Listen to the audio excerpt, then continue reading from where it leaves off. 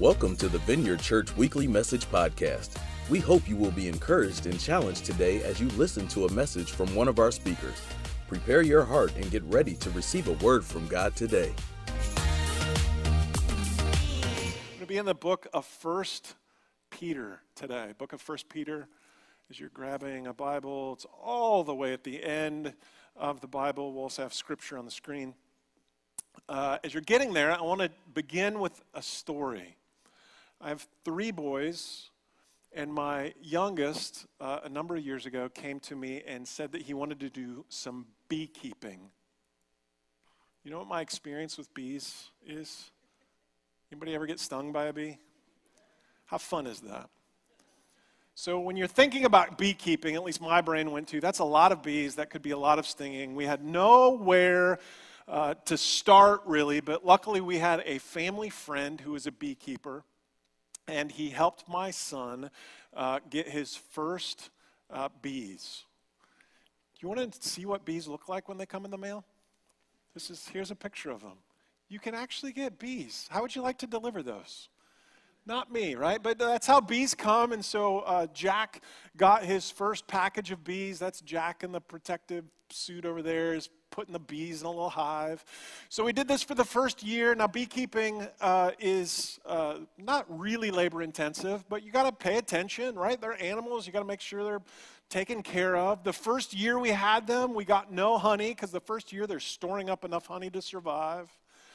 The second year we're tending the bees. Now once a year when you get enough honey, it gets really busy on one weekend because you got to take the honey out and it's a lot of work. But it is so worth it. Here's a picture of what it looks like on yeah, somebody went, You know what that is? That is pure, right off the hive honey. Do you know how that tastes? Pure honey, not mixed with anything. It tastes incredible. How many people want honey right now? Right? I don't share that for you to ask me, hey, do you have any honey? We really don't have a whole bunch. It's just a hobby for us. Right? But I share that because we love, at least I love, really pure things. Because you can trust them. They're not mixed with anything. So other pure things. Let's see. It's Sunday morning early. Don't know if anybody's had breakfast. How about pure maple syrup? Pure maple syrup fans? So much better than corn syrup, right? Flavored with, right? I looked this up because my family did it a number of years ago. We went to is it a maple syrup farm? Is that what they call them? You go to some farm, they've got maple trees, they've tapped them, and they've just got buckets of sap, and they boil the buckets down, like 20 gallons of sap, after boiled down and worked, get to like a half a gallon of pure maple syrup on warm pancakes with a little bit of butter on. You want me to keep going? Right? Don't we really like pure things? How about this one? How many of you like pure gold? Yeah, a few of you, right? And gold, when it comes out of the earth, is not pure. You've got to work it. You've got to refine it. But don't we love things that are pure? Even the Bible, here's what it says, Psalm 12:6. The words of the Lord are pure words, like silver refined in a furnace on the ground, purified 7 times. We so like pure things because we can trust them. They're not mixed with anything. There's something inside of us that is drawn to pure things. And if I make a spiritual shift and we read throughout the account of Scripture, God is drawn to pure things as well. He calls us to be pure, to be holy. Here's a couple of examples. 2 Timothy 2. I love this. If you keep yourself pure, you'll be a special utensil for honorable use. Your life will be clean and you'll be ready for the master to use you for every good work. I love that. Like I want to be used like that. Like I'm a special utensil of God. Like God, he gets into a situation and goes, you know what? I need the Steve utensil. I want to be that. Y'all are laughing. What about this? Matthew 5:8. Jesus, giving his first sermon, says this, blessed are the pure in heart, for they will see God. Well, that's interesting. He's asking us to be pure in heart. That we won't see God unless we have purity of heart. I don't know about you, but I don't want to live my life like an insurance policy that the only time I see God is at the end of my life. I want to see him today. I want to see him move tomorrow. But it says right there, blessed are the pure in heart, for they will see God, because it attracts God into our lives when we're pure. Hebrews 12:14 says it a different way. Make every effort to live in peace with everyone and to be holy. Without holiness, no one will see the Lord. From Genesis to Revelation, there is a thread that says, if you are a follower of God, the expectation, the desire from God for our lives is to be holy. He even commands it. Leviticus 19:1. The Lord says to Moses, speak to the entire assembly, not just Moses, the entire assembly of Israel, and say this to them, be holy because I, the Lord your God, am holy. That is a tall order. There's benefit to being holy. I'm going to bring up 4. I'm not going to go into these scriptures. You could take a picture of them if you wanted to. But here's 4 benefits of being holy. It helps our relationship with God. It aligns us for God's purposes. It encourages others to seek God. When people see that our lives are pure, it actually draws them in because we're different. It pleases God and produces great fruit. Not grapefruit, great fruit. Like, you want good fruit in your life, the fruit that the Bible talks about, get areas of your life more holy and you'll see it. So I want you to think just for a second, because this is a tall order, but I want you to think, because I've been thinking about areas in my life that could use more holiness, more purity. I really want you to think about this. This could benefit anyone listening. So I'm thinking about it. I've got some areas. As I look at those 4 benefits, I want those benefits in those areas of my life. And just to be transparent, when we hear about holiness or purity or read it in Scripture, it's a hard topic. Like, for way too many years in my life, I've just glanced over it, knowing I should do something about it, knowing I should work on it. But in some areas, it's hard. Like, where do I even start? And so the challenge today in this text from 1 Peter is to give everybody listening. I really believe that everybody here can benefit from this. Not just it's a message from me, but there's something in Scripture that should draw us into a life that is more holy, because that's what God calls us to be.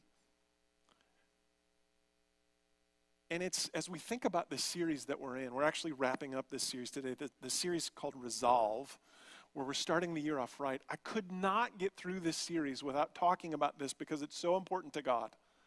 Like, we still have, there's 2022, it's still early. Let's not give up. We can do something today when we leave that will help on this journey.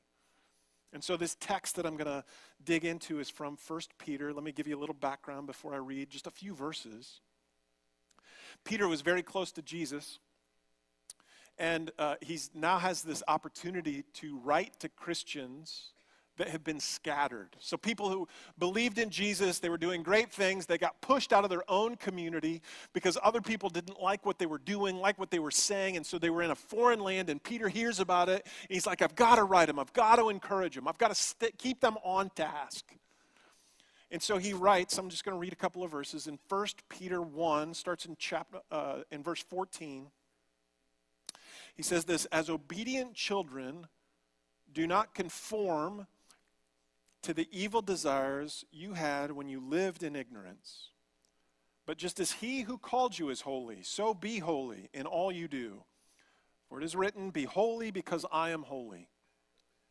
Since you call on a Father who judges each person's work impartially, live out your time as foreigners here in reverent fear.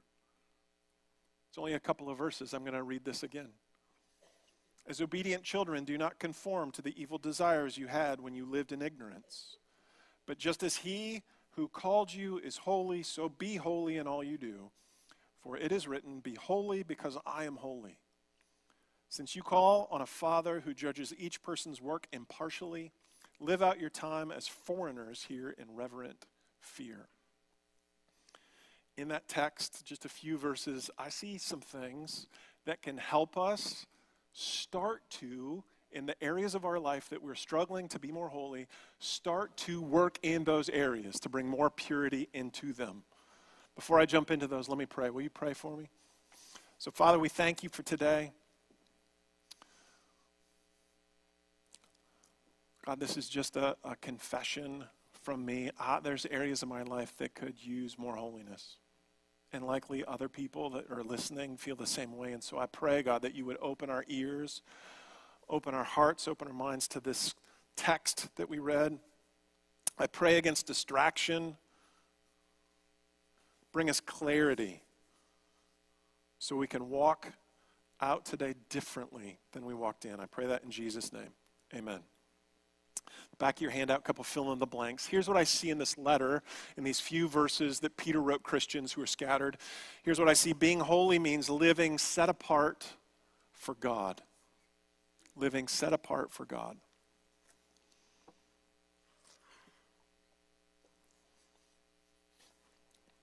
Verse 15, read it a couple of times already, but I'll read it again. But just as he who called you is holy, so be holy in all you do. For it is written, be holy because I am holy. It's tough to argue what Peter is saying here. He's telling Christians, be holy. And when I've read that in the past, I mentioned it earlier, it's a tall order, but when I think, or when I've thought about this, I've thought like, okay, strategically, how do I do this? And it's probably the same list that you're thinking of. Well, I should probably carve out more time for God. I should probably read my Bible more. I should probably pray more. And you end up with this list of things that you should be doing. And sometimes that list, I'm just trying to be honest this morning, sometimes that list can get exhausting. And the bar that we create for ourselves makes us tired to even try to be holy. Does anybody else feel that way sometimes? Right? You're exhausted already. And so I want to start at the top of this message with just a little bit of clarity. Nothing we do on our own makes us holy. You know what makes us holy? Jesus died on a cross for our sins. The holiness is on his side. We just have to be available for him to work on our lives. That laundry list of things we have will not make us holy. God does. Which is interesting when we think about this, because when we look at the Hebrew word for holy, here's what it really means. That which is set apart and marked off, that which is different. The original language does not say, oh, you must be perfect. No, it means you must be set apart in that area of your life. It has to be different so God can work on it. Let me give you a couple of examples that are not biblical. When I was growing up, my mom would always on Thanksgiving make a turkey. She would cook the turkey and she would put it on the counter. And we knew it was time to eat when my father would get up off of his chair and he would walk to the turkey and he would put the same apron on each year and he would lean below and open the cabinets below the turkey. And there was this box. He'd pull the box out and he'd put it on the counter. He would open it up and pull out the holy knife.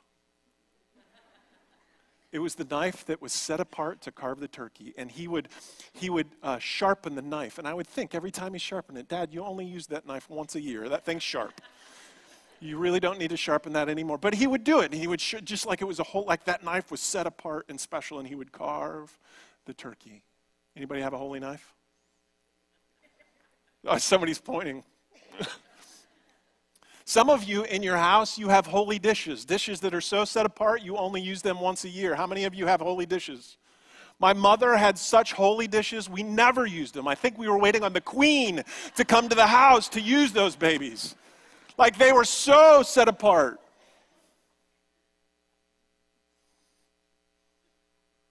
Do you get this? How many of you have a toothbrush? Right? How many of you share your toothbrush? No, because that's gross.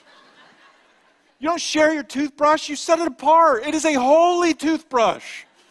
The next time you brush your teeth, I want you to think of this message, that you are using the holy toothbrush. You have set it apart. That's the very thing when we look in Scripture at the things that God wants to be holy is happening. Exodus 28 says this. Look at this. Remember the Sabbath day by keeping it holy. We're supposed to take one day of our week and set it aside so God can create this holy day and he can do some things with it in our lives. It's to be set apart. Other examples, the priests in the Old Testament, they were called holy because they were set apart to minister to God. That was their job. They were set apart. They were not to do anything else. The clothes that they wore, they were clothes that were only to be worn in the temple. They were to be set apart and not be worn the rest of the week. They were holy clothes. The holy tithe. We're supposed to, with our finances, set apart 10% for God to do something amazing with, more than we could ask or imagine. Maybe not in our lives, maybe in the community, but we're supposed to set those things aside. Things cannot be holy unless they're set apart for God, for him to do something with them. Without setting things apart, we're just asking for contamination of the world in them. Let me give you an example. I'm going to go back to the bees. When you're harvesting honey and getting ready to bottle it, you've got to filter some of the stuff out in the honey. So this year, my son was doing a great job, filtering it out. And then when you get a bucket of honey that's pure, you put a lid on it and you set it aside so it doesn't get contaminated. So he's gotten a couple of buckets done this year, and he's got one bucket, and I think he had to go to the bathroom, and so he walked away from the room just for a minute, and when he came back, we have a dog.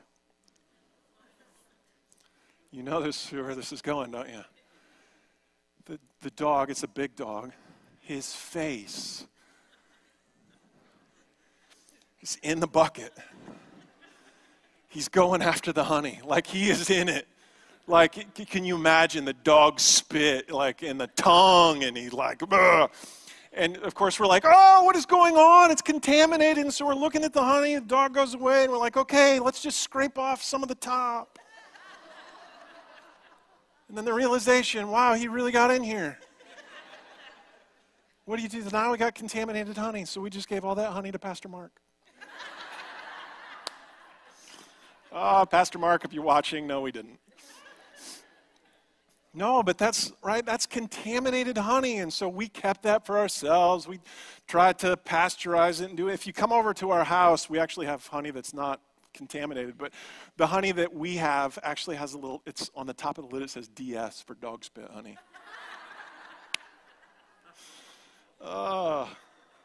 Right? What? Pure honey is set aside. We don't want things that are contaminated, which is exactly what Scripture says. Look at 2 Corinthians 7:1. Therefore, I love this verse. Every word in this verse is important. Therefore, since we have these promises, dear friends, let us purify ourselves from everything. We should be set apart. That contaminates body and spirit, perfecting holiness out of reverence from God. This is exactly what Scripture tells us. We need to set things apart so they do not become contaminated. This does not mean that we just stay home and don't do anything when we try to set apart our lives. It doesn't mean just to sit in our chair all day. Setting apart means that we treat those areas of our lives differently. When we go back to the text from today, 1 Peter 1, Peter writes and says, so be holy in all you do. In all you do. I looked up the original language of all we do, and that's really what it means. Everything we do should be holy, should be set apart for God. So when we're washing the dishes, putting them in the dishwasher, whatever you do, you can set that time aside to be holy. Here's how you would do that. Instead of talking, instead of watching the news, turn on worship music and just say, God, that this time is dedicated, as crazy as it sounds, this time is dedicated to you. I was at work, this was a number of years ago, I was not great at this every day, but I remember I was working at the hospital, and one morning had a full day, and I said, God, this day, I'm going to dedicate this day to you. It's full, but whatever you want to do, God, you can have it. And the day went around, the morning, meeting after meeting after meeting, it was completely normal, nothing out of the ordinary, right? But in the afternoon, someone came to me. We had our meeting. They walked out of my office, sounded like they took 2 steps, walked right back in and closed the door. And I thought, uh-oh, something's wrong. And they started crying. And we had not talked a lot about being Christians or whatever, but what he started to tell me was that one of his kids who struggled with depression was starting to hurt themselves. And he was at a loss for what to do. And in that moment, I realized that because I dedicated the day to God, he could come and make this holy moment that made a difference so I could pray for him and his son. Just to be honest, when I think about that account, what comes to mind is I have likely missed thousands of opportunities where God wanted to create a holy moment, but my agenda, my desires, my time management skills so got in the way and created contamination. So here's a question I'm asking myself. I wonder if you could ask yourself, is there an area of my life that is contaminated? You can write that down. Is there an area of my life that is contaminated?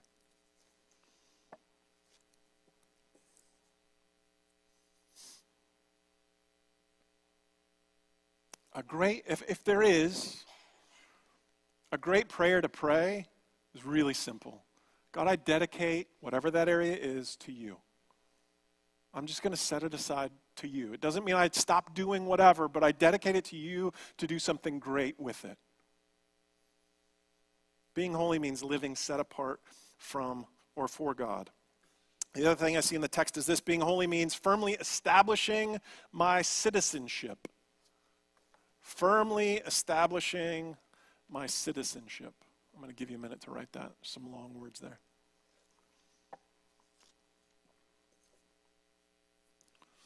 The verse that Peter writes the letter to, it says this, 1 Peter 1:17, since you call on a Father who judges each person's work impartially. I want to pause there for a second, because there's 2 things in this verse I want to highlight. God judges all of our work impartially. A number of years ago, I worked with a guy from Sri Lanka. It's a tiny country, but that's where his citizenship was. Great friend. And he was trying to become a citizen of the United States, but that process takes a long time, years. And while he was here with his wife, he had 2 children. And when he had those 2 children, the citizenship of those children are the United States. Wasn't that interesting? That countries view citizenship not by the family, not by association of other people, but they view it each individually. It's the same thing God does. He looks at us individually and judges our work and judges our holiness. You are not more holy because you came to the Vineyard Church this morning and you just hang out with a bunch of people who are Christians.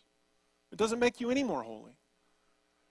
You're not more holy because your parents are Christians.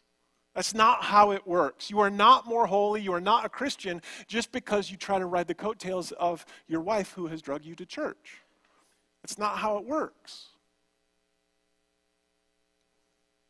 You're judged on your actions alone. You cannot establish your holiness or your identity with association of other people. That's not what the Scripture says. And when you think about this, at least for me, it makes it very personal and very motivating.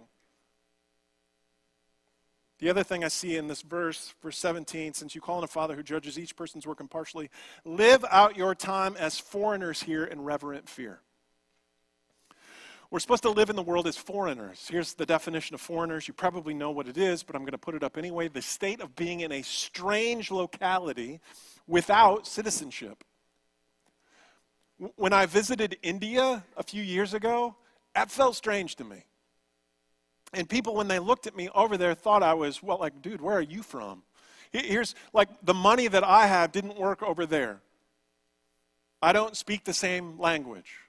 Like, you can go down the list, right? All the things. Their view of personal space, way different than how I view personal space. There's a lot of people in India. There's a lot of cows in India. Did you know that I know this is weird. In India, cows are gods, and so cows are just roaming the streets. How weird. Cows are just roaming the streets. I eat cows. That's strange, right? And people would immediately know in India, well, you're not from around here, are you? Because I was a foreigner. We're supposed to be foreigners in the world. How many times do people ask us, well, you are different. You're not from around here. That's how we're called to live. So where is our citizenship? Where do we feel most comfortable? Philippians 3:8, as Christians, here's a reminder of Philippians 3:18. Paul's writing a church. He's writing it just with passion. For as I have often told you before and now tell you again, even with tears, many live as enemies of the cross of Christ. Their destiny is destruction. Their God is their stomach, and their glory is in their shame. Their mind is set on earthly things, but our citizenship is in heaven. As Christians, you can write this down. As a Christian, my citizenship is in heaven. That's where our home is.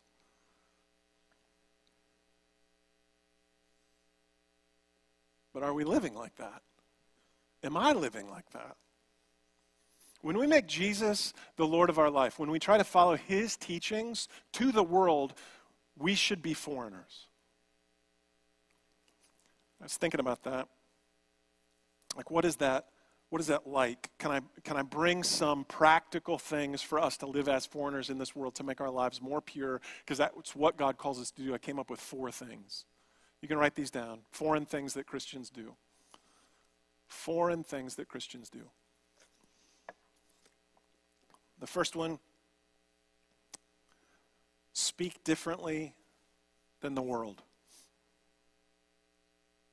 Christians should speak differently than the world, which means I don't want to disconnect this from the first point, which means we have to set aside the way we want to talk, our voices, so God can use them differently. Romans 12:14 says, bless those who persecute you. So when someone persecutes you, when you hear something you do not like, as much as you want to push back, that's not what Christians do. We bless people who persecute us. We speak differently. That is so not the world. Or how about this one? Use the Bible as our guide. That's a foreign thing Christians should be doing. I can't tell you how many times in the last 2 weeks this has come up. Just think of the decisions that you make during the week. Or people ask you what your opinion is. Like, we're really good at throwing out second opinions for. But how many times when we make a decision do we actually attach a verse to our decision on how we got there? That is so, instead of the world telling us what to do, instead of leaders telling, no, this is what Scripture tells us. I'm going to follow this instead of what the world's telling me to follow. This is my guide. Well, that would be different. Third one, Christians invest resources in God's kingdom.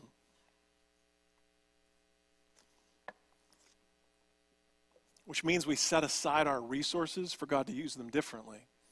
Our time, our money. So when you wake up as a Christian, we can wake up and grab the Bible instead of waking up and grabbing our phone. I'm not perfect at this. When we think about our finances, we set aside finances instead of investing into the latest and greatest thing the world wants us to have. The last one is engage the community. Foreign things Christians do. We engage the community. Which means we set aside our desires, our opinions, our need to be right, to do things differently. We engage the community. So when we hear about young people who are struggling, we don't complain about them and try to put them down because that's what the world is doing. As Christians, we step in and speak life over them prophetically and call the very things that God put in them out into the world because we need them. When we see troubled areas in the city, and when the city officials say, yeah, this one area in the city is really a problem and struggling, as Christians, we don't jump on the bandwagon and say, yeah, that area is a problem, someone should do it. We stand up and we march down there and we bring the light of Jesus so that community is changed. That's what we do. We engage, and the world looks at that and goes, what? You're just throwing good money after bad. You'll never be able, you know what? Go to Barbie Creek. There's great things happening there. Lives are being changed. 911 calls have been reduced because the light of Jesus has been turned on in a community that needed it.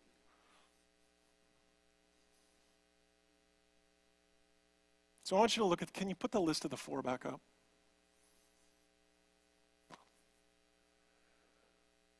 Speak differently. Use the Bible as our guide. I wonder if we would honestly look at our online bank account, our calendar, if we would listen to ourselves, are we doing that? Are we doing that to a point that people of the world would come to you and say, what? You are different. You are not from around here. It's so worth it. When we set areas of our life aside, not as a religious obligation, but set them aside for God to work in them, to make them holy, I'm convinced that we will see the very dreams of God, the things that we could never ask or imagine, actually take place in our lives, in our community. It is so worth it. He loves us. God loves us enough to actually do the work of purifying us if we set those areas aside. Being holy means setting apart our lives for God and firmly establishing our citizenship. Why don't you stand? We're going to move into a time of prayer. Thanks for listening to the Vineyard Church Weekly Message Podcast. We pray you were impacted by this message. God bless, and see you next time.